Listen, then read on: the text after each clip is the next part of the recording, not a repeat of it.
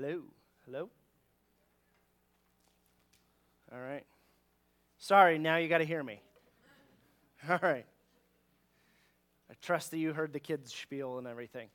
John already made reference that we are in a new year, and we are starting a new series at the beginning of this new year. And one great way for us to start off this new year is reading Scripture together. And so we are embarking on a journey of reading through 1st and 2nd Chronicles, which in the Hebrew Bible is one unified book. And actually, in the Hebrew Bible, it comes at the very end of their Hebrew Bible.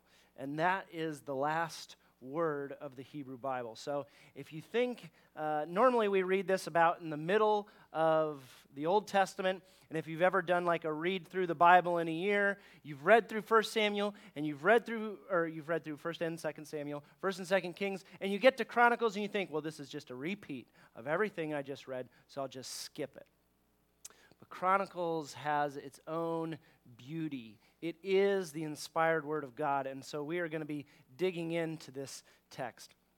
When we come to a new year, we often pause at the beginning of the new year and we look in the year that's just passed. And we look for things that went well, that were great, and we praise and thank God for those opportunities and the way that He's worked in our life. But we also maybe stop and look back and see what didn't go so well. Where are places that maybe we need to grow, maybe things that we need to work on in this new year. And we look to the year in the future and say, how can I make a change? How can I make a difference? How can I walk more faithfully with God?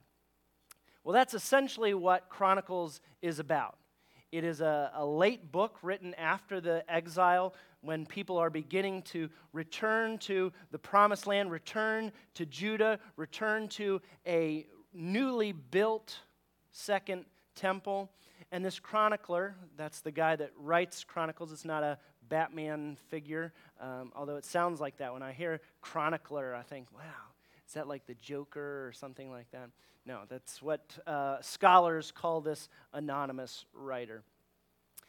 He looks into the past to see what went right and what went wrong in Israel's past, in order that they may live differently, worship differently, act differently in the future. So that's what Chronicles is a little bit about. Let me just say a little bit of some of the resources that will be available during our series together. Hopefully you are learning and growing and reading this together. There is a reading schedule in the newsletter, as well as the reading schedule comes out in the weekly announcements. You can also find it on our church website, which is springcreekcob.org. Well, our computer's loading some graphics there. But you can go on the blog there and find more resources. We are covering 9 chapters this morning, and there's not enough time to cover what's in 9 chapters. Some weeks it's usually between 8 and 10 chapters of reading a week. So hopefully you can do that. This is the worst of it. 9 chapters, David started reading, all these names. Just, if you didn't read that, just put your head down and just barrel through it. But there's other resources available on our website to make your own study more fruitful. But to help us get an overview of what Chronicles is about, in a few seconds we're going to watch a video that just gives us kind of a bird's eye view of what's happening in the book of Chronicles. At the end of the video, it completes a drawing, and that cartoon drawing either you got as you came in this morning or they're available on this table back here by the door. Maybe if you're reading through, just stick that in your Bible, and if you kind of get bogged down at some point and say, what's the main point? What do I need to take from this little snippet of a story? You can pull this sheet out and be reminded of what's the overview, what are the major themes that are happening in Chronicles. So let's take a look at this video.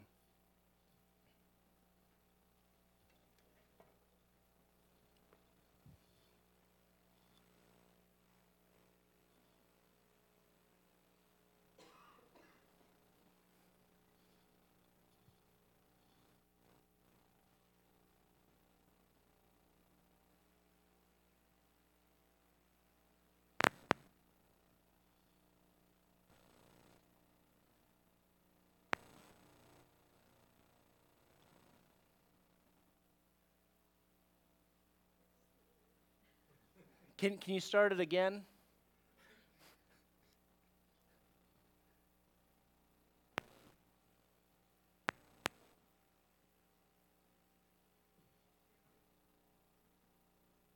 Is the computer muted?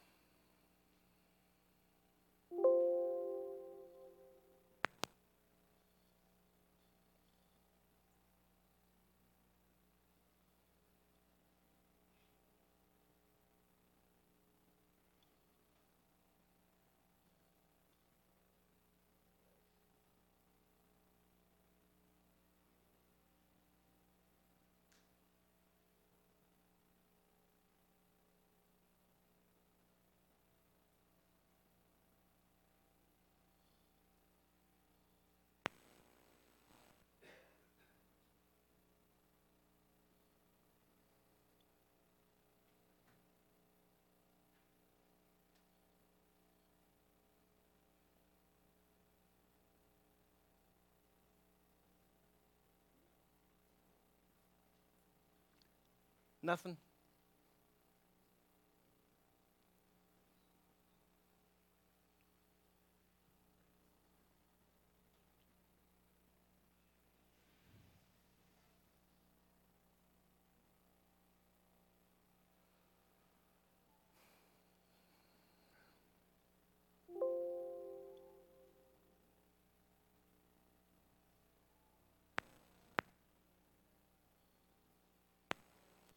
Okay, well, we're getting out early today. I'll post that on our website. It's about 6.5 minutes of very good introductory material. I promise, it's really worth a watch. Maybe we'll see what we can do next week. I guess I don't need to push back on the video at all. The video suggests at one point that David is the ideal king in Chronicles. And David is certainly one of the top kings in Chronicles. But let me push back that David is not quite the ideal king in Chronicles. The person in Chronicles doesn't include material on David that shows him in any kind of negative light. All the stories of David being pursued by Saul, those are out of Chronicles. David's fall from grace with Bathsheba, that is not in Chronicles. Chronicles has a very positive view of David, not in order to cover anything up. The person writing Chronicles knows that you can go and read about from Samuel and Kings all about David's mess up. David is almost perfect in Chronicles, except David has too much blood on his hands. He's fought too much, and he's forbidden to build the temple because he has been a man of war. Instead, in Chronicles, Solomon is the perfect king. Solomon doesn't screw up in Chronicles. In fact, Solomon, whose name sounds like Shalom, which is Hebrew for peace, wholeness, it is Solomon who is allowed to build the temple and to establish worship of God. Okay? So Solomon is kind of seen as the high point of these kings. And we'll talk a little bit more about that in a couple weeks. But let me highlight some of the major themes that come out of this genealogy. These 9 chapters of names, it's really hard, thick reading for us. But it's not just boring extra material.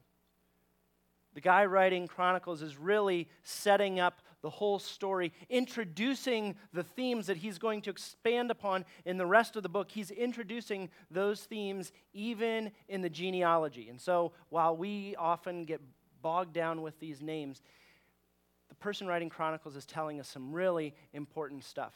One of the themes that he's beginning to highlight is the importance of the line of Judah. And Judah was the line of the kings. This is the line that David comes from. And David and Solomon, and he traces very carefully the line of Judah because the kings are important. When the people return from exile in Babylon, they need a sense of identity. They need to know who they are. And so the chronicler is highlighting this line of Judah. The other line that he's highlighting is the line of Levi, the Levites. These are the priests. These are the people responsible for worship. And as the people return from exile and they return to this newly restored temple, they need to know how to worship God. In a lot of ways, they've probably forgotten what real worship looks like. And so the chronicler looks to the past, and he has an idealized version of what worship should look like. And so the chronicler begins to build this importance of the line of Levi, of the priests that are leading this worship. Another theme that begins to emerge in Chronicles is a growing understanding of violence and peace. We often think, well, the Old Testament is just violence, violence, violence, and then suddenly Jesus is there, and we in the Church of the Brethren in the peace tradition somehow have to make sense of all this. But really, the Bible is moving us along, moving us on a journey towards understanding Jesus. And so in Genesis, we have brother killing brother, and then the world just devolves into this place of violence and evil. And God enters the story and begins to move people on a journey towards Jesus. And Chronicles is a huge step along that journey in understanding how we see violence. Now, there are a number of places in Chronicles where there is still violence. There are still people fighting battles. In fact, even in this genealogy, there's these tribes of Reuben, Gad, and half of the tribe of Manasseh. Well, here we are back with the names. But these people want to move into this territory, and they seek God's will. They seek what God wants for them. And because they seek God, God blesses them, and they win this victory. Now, a couple verses later, they completely turn their back on God. They completely turn their back on Yahweh. They stop being faithful, and the result is exile. The result is the consequences of their unfaithfulness are fully realized, and they are kicked out of their homes. But here we have a story of Jabez. You all remember the story of Jabez? And a few years ago, actually a number of years ago now, there was this book that came out called The Prayer of Jabez, which in Chronicles, it's 2 verses. So how you get a book out of that, I'm not quite sure. But the book encouraged us that we are all supposed to pray Jabez's prayer. And we're supposed to claim things in the name of God, and God will give it to us. And actually, this helped lead to the prosperity gospel, that if we just believe hard enough, and we ask God for it, and we have faith, we're going to get it. But I'm going to suggest that there's something very different happening. This is in 1 Chronicles chapter 4. Verses 9 and 10, the story of Jabez. It says, Jabez was honored more than his brothers, and his mother named him Jabez, saying, because I bore him in pain. Wow, what a great way to name your kids. Yeah, I think every kid's name would be Jabez then. And it says, Jabez called on the God of Israel, saying, oh, that you would bless me and enlarge my border, and that your hand might be with me, and that you would keep me from hurt and harm. And God granted what he asked. Jabez is named because I bore him in pain. And it's anticipated that Jabez is going to cause pain for others. And there's a few other stories right after Jabez, and those are in your notes. 1 Chronicles 4, 39 to 43, chapter 5, 9 to 10, and chapter 5, 18 to 22. Go back and read those short snippets of stories later. Read them again if you already read them this week. And here what you find in these other snippets of stories are people who are violently acquiring land. They're going out, some with the will of God, and some of their own accord, and they are acquiring land through force and violence. But Jabez is more honored than his brothers. And so he prays, and he asks, and he is faithful, and God grants it to him. This begins to set in motion how the author of Chronicles sees violence. That sometimes in Chronicles there is a need to fight to defend yourself. And sometimes there is a need to seek God's will in a battle. But the most faithful receive peace, shalom, in Chronicles. So as you begin reading, see how these themes crop up. See how they come up time and time again, and see what the result of the most faithful kings in Chronicles is. All right? Another theme that kind of comes up in this genealogy. The chronicler highlights the line of Judah and Levi, and they certainly are center stage throughout this story. But some careful observation of the genealogy shows a lot of holes in the list that the chronicler provides. Now, either he goofs up and he doesn't follow the line as they're presented in Samuel and Kings, either he makes a mistake, or he leaves those open for a reason. He's trying to tell us something very different. I'm going to suggest that it's the second, that he's trying to tell us something. And what's he trying to tell us? Well, what emerges in Chronicles is the theme of faithfulness or unfaithfulness. Are you following God or are you not following God? And the chronicler opens up the people of God to be considered more than just the line of Judah, more than just the line of Levi, more than just being a genetic person of God, one of the 12 tribes of Israel, that this is opened up. God's blessing is opened up for all kinds of people. The chronicler invites the tribes of northern Israel back home. Come back and worship with us. Come back and have Passover with us. See, in Chronicles, this long lineage, this long family tree is similar to that found in Matthew. Matthew begins his gospel with this whole line of Jesus. But if you carefully read through that, there's some interesting people in the line of Jesus. There's people like Rahab, a prostitute from Jericho. I almost forgot it. She's a prostitute from Jericho who helps the people of Israel conquer the city, get in. She helps the spies. There's a woman, Ruth, who is an outsider, who has no reason to be in that line, and yet Matthew puts her in there.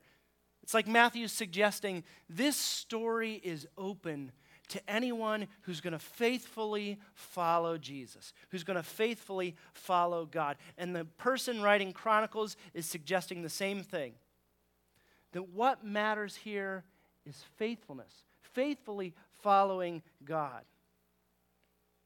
Faithfulness is seen in seeking after God. It's seen in genuine worship of God, worship in spirit and truth. And in Chronicles, faithfulness is blessed.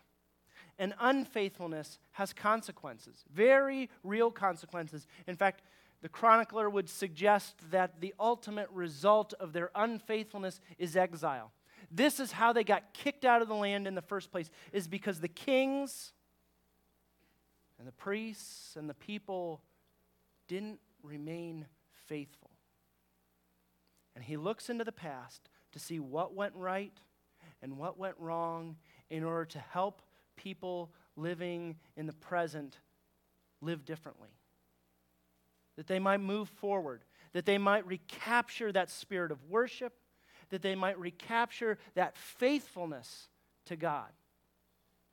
Hopefully you hear that this is not just a story that happened a long, long time ago in a galaxy far, far away. This is a story for us. This is a story that's meant to have an impact on the way you and I worship, on the way you and I live in the present. See, in Chronicles, the writer is looking to the past in order to get a vision for the future. And ultimately, the chronicler is looking for a messianic king who will restore worship, who will come and make things right. And then Jesus comes to bring good news, not just to those who are genetically the people of God, but he opens it up for all of us. It's good news for everyone. That it's not being defined by your genealogy. It's not worrying about who your father is or who your mother is. I talked in the first service about, with the kids, about playing the Brethren name game. You all know the Brethren name game? Some of us are really good at that game, and we say, well, my father and my great-grandfather, and they built this church of the Brethren. I'm not really great at that game. My dad was Church of the Brethren, and Grandpa and Grandma came to it very late. So I don't get to play that game too well. You know what the good news is? Is that in Chronicles, in Matthew, it doesn't matter. This is open. Following Jesus is open to anyone who's going to faithfully commit themselves to follow him. Faithfulness is what matters. So as we're reading through Chronicles, keep these couple points in mind. That Chronicles is pointing forward to a God who reigns ultimately through peace. Chronicles is pointing forward to people who worship God in spirit and in truth. Chronicles is pointing forward to children of God who are defined not by genetics, not by genealogy, not by family trees, but by faithfulness. This is how we're marked as the people of God. Would you pray with me? God, we have entered a new year. And there is a lot of value at looking at the past to see where we've come from, to see how you've come through for us time and time again, to see what we've done well and to see where we need work, to see where we've been faithful, and also to see where our faithfulness has been lacking. God, we thank you that in Chronicles, faithfulness is seen and modeled in seeking you, in trusting you, in worshiping you, and living faithfully, living in tune with how you want us to live. That's what faithfulness is, God. And we thank you so much for this book that shows us that teaches us that. And so as we enter a new year and as we enter into the series, we ask that seeking you, trusting you, worshiping you, and living faithfully would be the attributes that mark us as individuals and as the Spring Creek Church. It's in Jesus' name we ask it. Amen.